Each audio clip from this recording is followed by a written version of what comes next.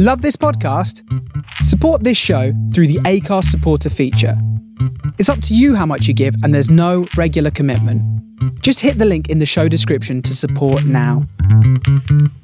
Welcome to the Fitter, Healthier Dad podcast, where you can learn how to improve your diet, lose fat, and get fitter in a sustainable and fun way without spending hours in the gym. Here is your host, Darren Kirby. This is season 1, episode 9 of the Fitter, Healthier Dad podcast. Today we're going to be talking about DNA testing, which is now very popular in the health and fitness space. DNA testing information gives us a really good insight into how our bodies work. We can then use this information to improve our health and fitness results. Today's guest is Angela Foster, who is a health and performance coach and founder of My DNA Edge. Hi Angela, how are you? I'm very well, thanks, Darren. Thanks so much for having me on the show. Pleasure, absolutely. It's great to have you come on. So, everything DNA. So, before we kind of get into the depths of DNA testing, Angela, can you give us a bit of background on yourself? Yeah, sure. So I started in a completely different area. I was a corporate lawyer and had been working very hard, was trying to combine that very busy lifestyle with a young family, and pretty much reached burnout and ended up in hospital with pneumonia quite suddenly, fighting for my life. And that kind of was a landmark change for me. When I got better and left hospital, I kind of felt so grateful to be alive that's when I really started researching how can we be healthy and stay healthy, and really looking into longevity. And that's when I then completely rechanged career and trained as a nutritionist and a holistic health coach, and got into genetic testing because I knew that I had a very strong family history of heart disease and diabetes in the family. And having kind of had a run-in with my health, I was keen to explore whether our genes were our destiny. And as you know, that they're not. And actually we can influence the way that our genes behave to a great extent. And kind of only around 5% of diseases that we suffer are actually down to one gene, for example, that causes that. So, and now I founded My DNA Edge basically to help people get lean and healthy and full of energy and vitality, and live not just longevity in terms of living longer, but what I call the state of juvenescence, which is that age of youthfulness for life. Yeah, Angela, that's really useful. And I think this whole emergence of genetic testing and DNA testing in the world of what's called kind of Meditech is so interesting, because for decades we've been kind of using kind of external factors of maybe losing weight or gaining muscle or getting fitter to kind of determine whether or not we're healthy. But actually what goes on inside, I don't think we've ever been in a period where we've been able to really delve in that deep. And obviously DNA testing is just one element in that. So I think it's so valuable. So in terms of when we term the phrase DNA testing, what actually does that mean? Yeah, so what we're looking at is, most people have heard of genes, and genes are basically segments of DNA. And we produce various proteins and enzymes in our body that are the building blocks for life. And what we're looking at is small variations in that genetic blueprint that may affect us in one way. Now, specifically here, we tend to test genes that have been well studied, that we know we can positively influence through our nutrition, our lifestyle, our exercise, our sleep, our stress. So I think what's different about My DNA Edge to many of the testing companies out there is that we're looking to optimize your genetic expression. So we do DNA testing, as I've mentioned, to see what those SNPs are, but we're also looking at the overall holistic package of making sure that you're getting optimal expression. And there's so many factors that affect that, from our sleep, our food, our stress levels. Even our thoughts are affecting the expression of our genes moment to moment. But specifically, when we're testing, it's a very simple saliva test where we look at certain panels to see what the underlying sensitivities of that particular client is. So, for example, it's very useful in discovering people's tolerance and processing of carbohydrates and fats.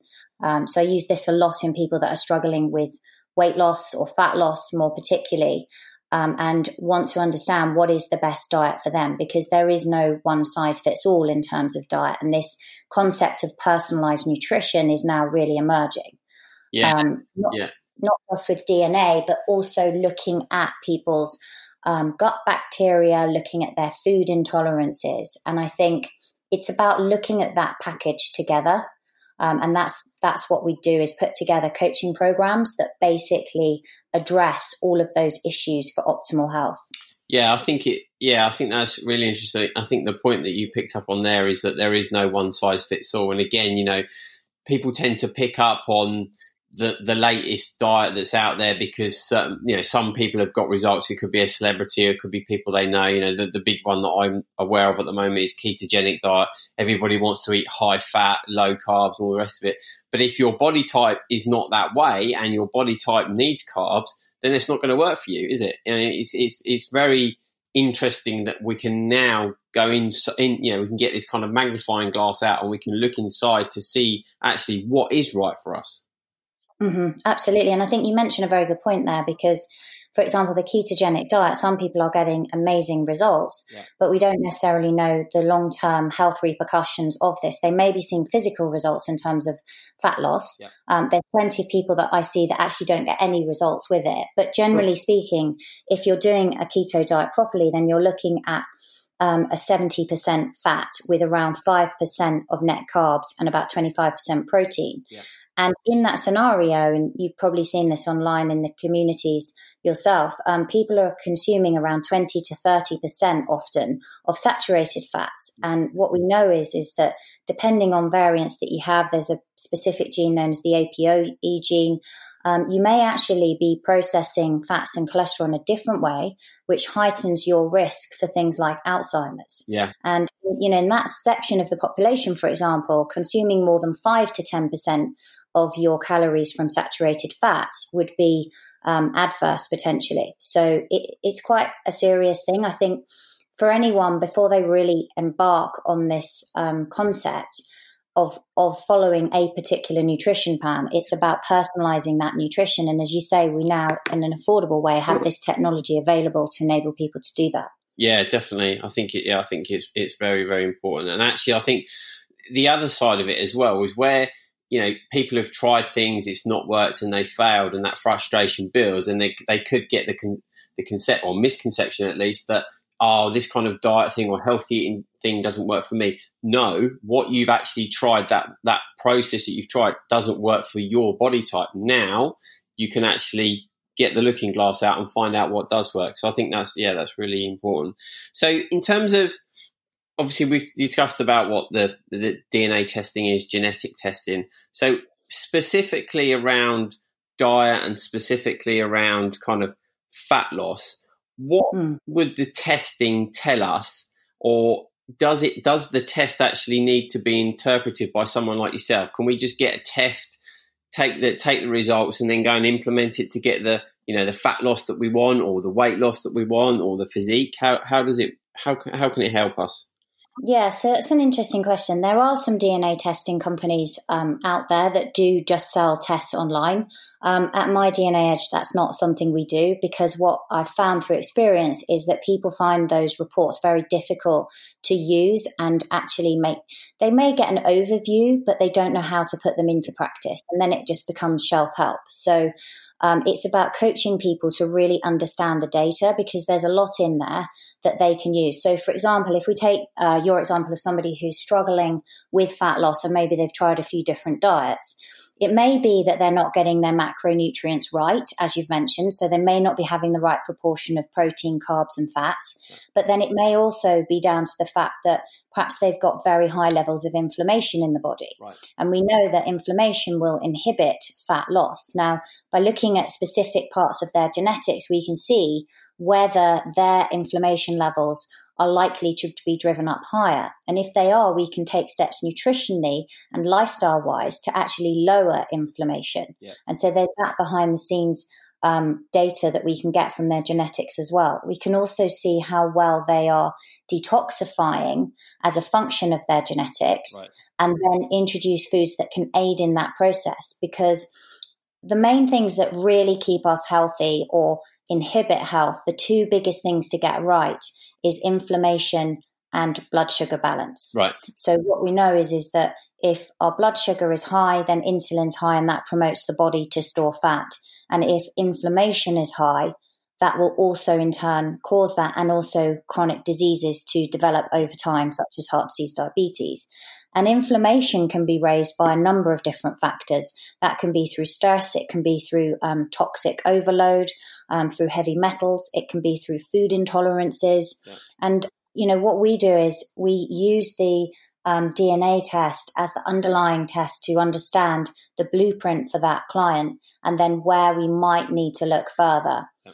And we combine it with questionnaires. So the laboratory has questionnaires alongside it as part of their algorithm. Right. Because it may be that you, for example, find out that you do have a higher risk for something like celiac disease or gluten sensitivity. But if your questionnaires are not showing that that's being expressed, then that wouldn't necessarily be the go-to point for you. Right. It might be that other things are coming up. Yeah. And we coach clients through that process over a number of weeks so that they can get the end results. Yeah, and I think that's really key. And we were talking before we started recording, actually, that, the DNA testing is one element, and it will give you some results. But actually, you do need someone like yourself who understands the real depths of genetics and how it works to kind of interpret it into a meaningful way that you can implement it. And I quite like the phrase that you used there. Was it shelf health, where you kind of get your results and you stick them on the shelf because you don't really understand what you need to do with them. So I think that's really key. Okay, so we're talking about the various different ways that we can optimize our diet and our fitness based on the results, but at a higher level, prior to doing any kind of DNA testing, what would you say is a kind of the basics of a well-balanced diet? Because, all too often I see specifically, and this is specifically with men, and this actually was me years ago, that by doing exercise, by doing fitness, the perception is, well, I've done that exercise, I've done that fitness, I can just eat what I like. But I realised that you can't train out a bad diet. So what would you say is the good of a balanced diet? You're absolutely right. You can't out-train a bad diet. And I think what happens is, and often with guys this is the case in particular, is that you get away with it in your 20s because your metabolic rate is that much higher. And then as you get older and, testosterone can start to be lowered, you're getting disrupted night's sleep. And so you're not producing necessarily as much growth hormone. You're losing muscle mass. I think it's around 1% a year, and that's dramatically affecting metabolism. So all these things come and play a part. And people find that all of a sudden now they just need to look at something and they're putting on weight, particularly around the abdominal area. Yeah. So there's definitely things you can do with diet, which I'll go through those first. And then there's some lifestyle things that are important as well. In terms of diet, the biggest thing, as we've already touched on, is to make sure that you are keeping your blood glucose stable. And there's a few ways to do this. I always recommend that people have an overnight fast of a minimum 12 hours. Okay. So that, and in an ideal world, and this won't be easy for everyone if they're working late and long hours, but try to have 3 hours between your evening meal and going to bed. Right. So that what you're doing is you're not loading up on calories before bed that your body doesn't really need to use, and it will disrupt your sleep when it should be repairing. And we know the benefits of intermittent fasting in that process. Yeah. So what that means is if you've had that 12-hour fast, then you're going to wake up in the morning, not in ketosis, but moving towards a more fat-burning basis because you will have used up a lot of the glycogen in your liver. Right. And so I then recommend that people will move around first thing before they really or drink anything. Hydrate, definitely with water, but kind of nothing more. And that can be anything from gentle stretching to walking or doing some light exercise. Yeah. Then I would break that fast with a meal that contains protein and fats. I think that's where the biggest fall down is that they have a carbohydrate-based breakfast. Yeah. And what that does is it then just switches the body straight back into a sugar-burning mode. Right. And it's very hard over the day then to resist snacking or going for another carbohydrate-based lunch because your blood sugar levels are going up and down. Right. And people can gain an idea of how sensitive they are to carbs by journaling. So the first thing I get my clients to do is actually to spend a week writing down what they've eaten and how they feel 30 minutes afterwards and 2 hours afterwards. Yeah. And this is not so much here. It helps with food intolerances, but it's also to kind of get an idea of how is that food affecting your performance. So a common thing I'll see is that a lot of people will describe the fact that they get brain fog or tiredness in the afternoon. Yeah. And some of that is down to our circadian clock, this kind of postprandial dip. But a lot of it is the fact that we've maybe consumed extra carbohydrates at lunch. And then once our blood sugar goes up and comes back down, we've then got food cravings and we're feeling the effects and we're tired. So what I like to do and what I practice myself is to go for much more of a vegetables, protein and fat-based breakfast and lunch, and then have some carbohydrates in the evening in terms of whole food carbohydrates, because I think it can really help. Like sweet potato or some brown rice or wild rice can really help you to sleep and give you that kind of release of happy hormones and help with that. Yeah. Yeah, no, I think that's really key, and the breakfast thing as well is so important. I think you're absolutely right. You know, if you feast on a breakfast full of carbohydrates, the likelihood is, you know, it spikes your blood sugar that much. Is that once you get to the office or you get to work or whatever, and you sit down, you have this massive crash, and you know, from an alertness function, that kind of makes you very, not as effective as you perhaps might do had you had a different type breakfast. And yeah, I've certainly felt that if I've had, a carbohydrate based breakfast. But in terms of when you talk about a protein and fats type breakfast, give us some examples of what that could contain in terms from a food perspective. Okay, sure. So for example, you could have, some like avocado with, say, some lemon juice, Tabasco, chili seeds, and maybe even some smoked salmon on top. Avocado is great, healthy fats, good source of vitamin E. Something that I see a lot of time is that people need way more vitamin E than they think when I DNA test them. Any form of eggs is always a good choice, but eating the whole egg, so you've got the fats with it, not just the egg white. Right. And that can be, with spinach and mushroom in an omelette with a bit of cheese, or any way you like them, really. Right. Some days, of course, have, like, say, a piece of sourdough, which is fermented and better on the gut with it. Protein shakes, like a vegan protein powder with almond butter, coconut oil, some greens, and maybe some raw cacao powder thrown in for flavor can be a good option.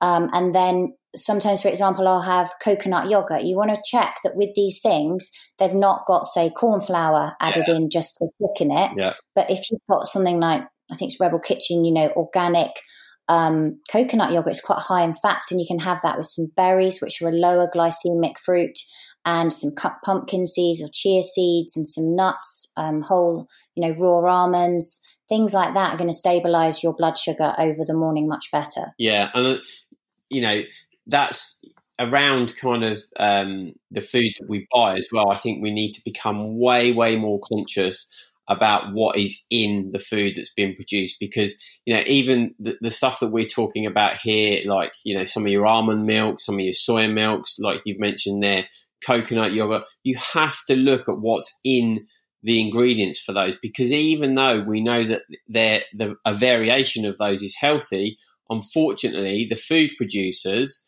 to get the shelf life and the longevity and all that kind of stuff, put stuff in there which either bulks up the product or gives it a longer shelf life. So it's very, very important that people, I think, become way more conscious about what's in their food. Yeah, absolutely. And I think things like, unfortunately, what happens is, as you say, is there's fads and people go, I mustn't drink cow's milk, therefore I'll go for these milk substitutes. But, soy is not really designed to be eaten unless it's fermented. Yeah.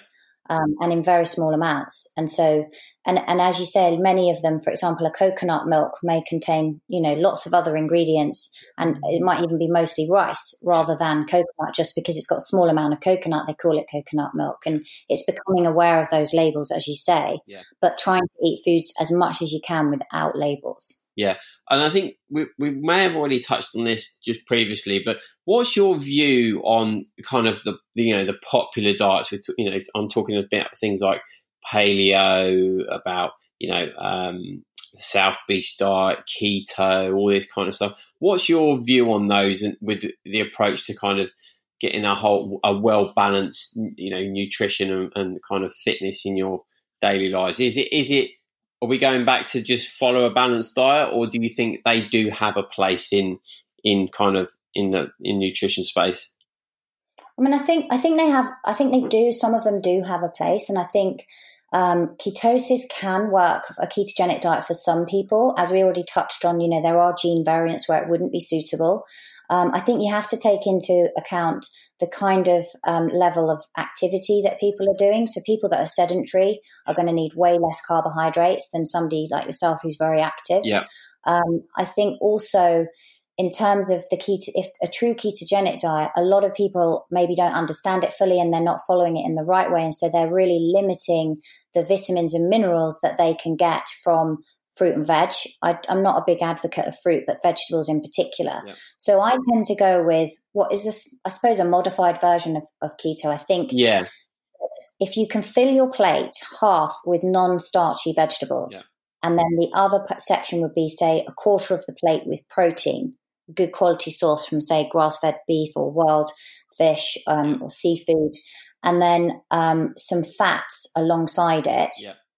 With maybe a small amount, as we say, once or twice a day of starchy carbs from the whole food variety, you're pretty much, on your way to getting it right. It then just needs adjusting according to your genetics, your lifestyle, your fitness, and your also, what you're trying to achieve at that point. Yeah. You'll know yourself from competing that you need to periodize training, and, people will need to adjust their diets during those periods. Yeah, and I think like you said, you have to understand what your objectives are from the outset to pick, the balanced diet that you need. So as you mentioned, for me, ketogenic it just won't work for me, because I need the level of carbohydrates I need based on the training that I'm doing. I wouldn't be able to do the distances that I did if I just survive completely on a fat-based diet. I do need that level of carbohydrates, but also, if you get somebody who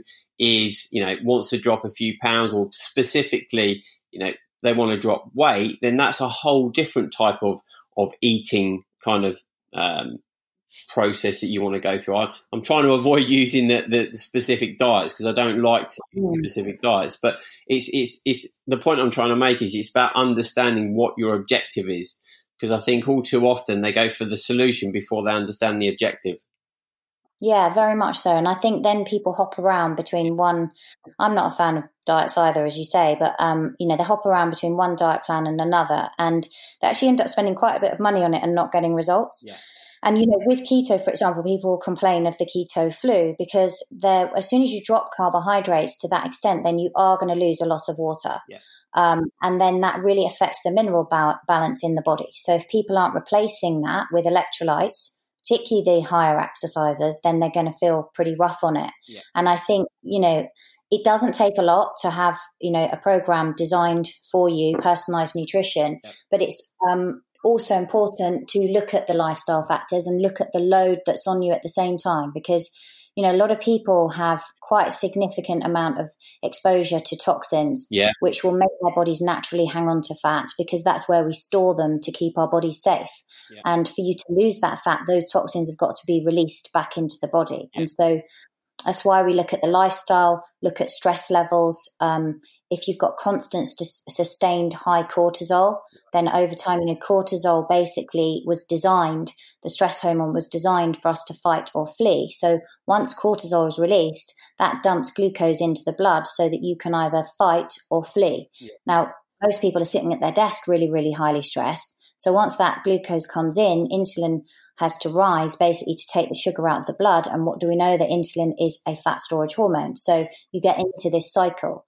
But also, even reducing radiation. We're around computers a lot, mobile phones, turning your Wi-Fi off at night. All of those things are really, really important to health. Yeah, I agree. I think, some of the people listening to this might think that's crazy, all these toxins we're talking about and radiation. But you know what? It's very, very real. We've become a very want everything now kind of nation or population, if you like. And we've got all these devices that are emitting all these kind of radio waves. And then we've got all these toxins from just, either traveling on the tube, being outside, getting it from food, getting it from packaging. And we just don't realize how much of it is about. But equally, we don't realize how much that has an impact on our health, our wellness. And we're kind of taking it a little bit off topic here, but this whole wellness, I call it like a wellness circle, is all very relevant to coming back to fat loss and diet and fitness, isn't it? Yeah, absolutely, it is. And I think, there's been thousands, I think it's about 20,000 studies on electromagnetic radiation, EMF. And I think, there is this concept, particularly with 5G coming, we may be looking at the new smoking. I think it is serious and people aren't taking it seriously enough because these things happen over time, over a long period. Yeah. But you can't avoid it, right? We live in a modern world, but it's about packing your diet with as much nutrient dense. I always think crowd out rather than take out. So if you crowd your diet out with, you're basically crowding out the bad stuff with all the high nutrient dense food you're putting in, you're going to be helping to protect yourself. Yeah, definitely. I think that's a really good way of framing it, actually. I've not heard that used before, but that's a really good way. And the other thing is, I think, is clean out your cupboards. Take out all the crap that you don't need. Take out all the crap that is a temptation. And then it's quite easy to live this balanced kind of healthy lifestyle because you haven't got it in the cupboard, You can go down the road and buy it. But the difference is if it's not there on hand, then you can't access it. So, yeah, absolutely. So in terms of what are the 5 key kind of actions or recommendations you could recommend that the listeners can take away today to make a positive change, and also use DNA testing to support that? So specifically, is this positive changes to their diets, to their nutrition? Yeah. So the first one I would say is be really, really careful with the fats you consume. We definitely need more fats in our diet than many of us are consuming, but we need to be very careful with the ones that we consume. So for example, processed vegetable or seed oils are not healthy. They are highly oxidized and often rancid and you'll find them in supermarkets in plastic bottles, and they can cause significant arterial damage. So if you're looking at protecting yourself from things like heart disease, get the fats right. So you want to be having good quality organic extra virgin olive oil, some organic coconut oil, grass-fed organic butter, those types, avocado oil, but there's certain ones that you can heat and certain ones that you mustn't heat above certain temperatures because they can be very damaging.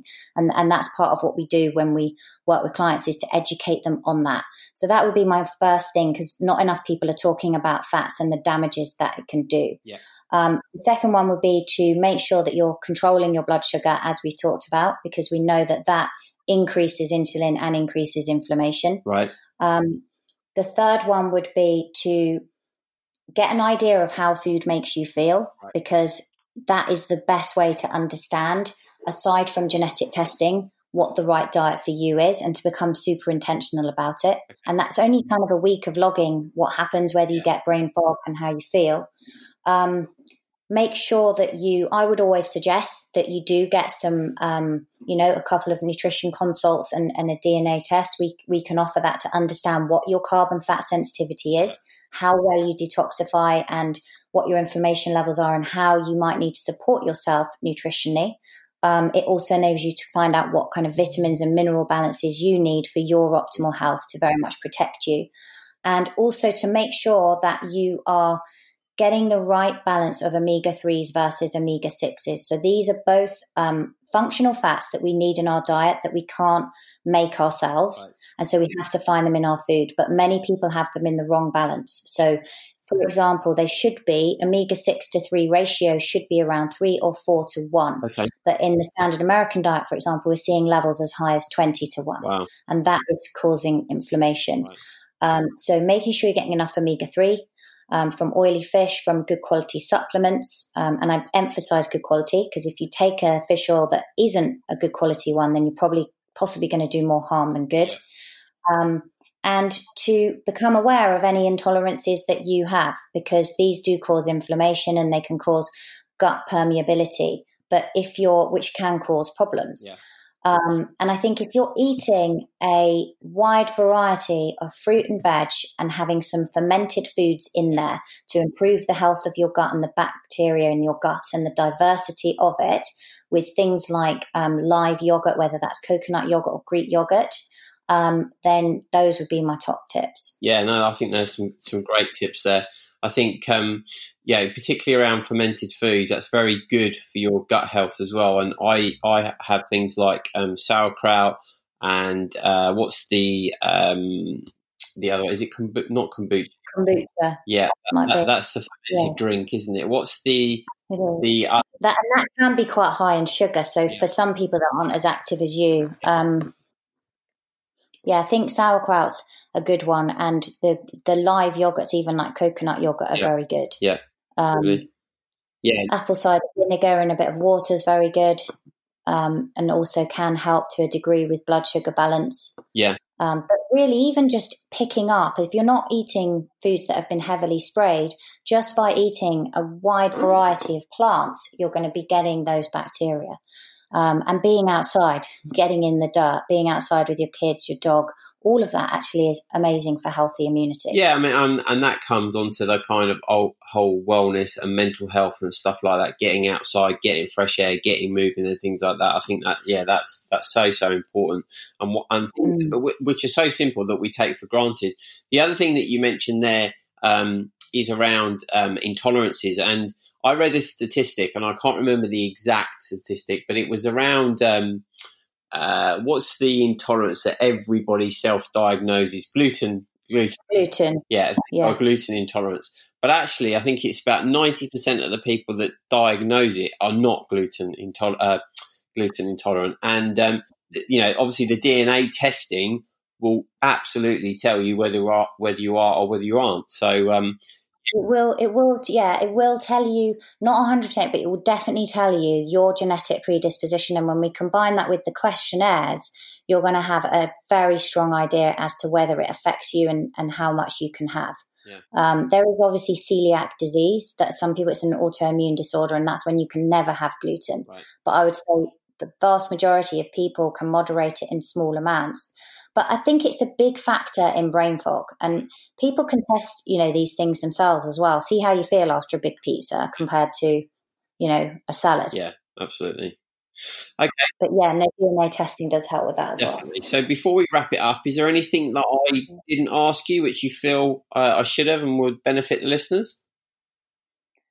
I think the only thing I'd add to all of this, because we did get a little bit into lifestyle, is that people assume maybe too readily. You spoke about not being able to outrun a bad diet or out exercise it, but also I think people have this perception that if they go to the gym once a day or go for a run, that's enough to undo a day's sedentary activity, and it isn't. And unfortunately, we're sitting way too much. So I encourage people to set a timer on their phone, aim for 10,000 steps minimum a day, and get up and, if I'm at my desk, I'll do Pomodoro sessions, 25 minutes, and then I'll swing a kettlebell around for a few minutes or do some jumping jacks. Yeah. And it's things like that, taking the stairs, parking as far away as you can.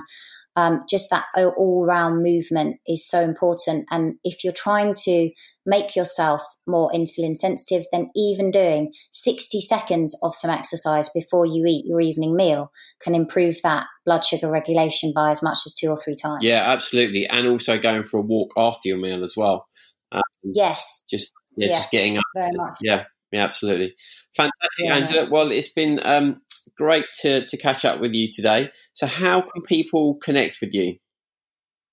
Yeah, so they can, if they're interested in more on the DNA side, they can go to mydnaedge.com. I'm also on Instagram at Angela S. Foster, and on Facebook on Angela Foster and My DNA Edge. And then if they're interested more in the kind of high performance side of things, they can find me at angelafosterperformance.com, and I have a podcast coming out called High Performance Health. Excellent. All right. Well, I'll be sure to subscribe to that and give you a review. But thank you very much for your time today. I really appreciate it. And I'll look forward to catching up with you soon. Thanks so much for having me on the show. Thanks for listening to the Fitter, Healthier Dad podcast. If you enjoyed today's episode, please hit subscribe. And I would really appreciate if you could leave a review on iTunes. All the links mentioned in the episode will be in the show notes, and a full transcription is over at fitterhealthierdad.com.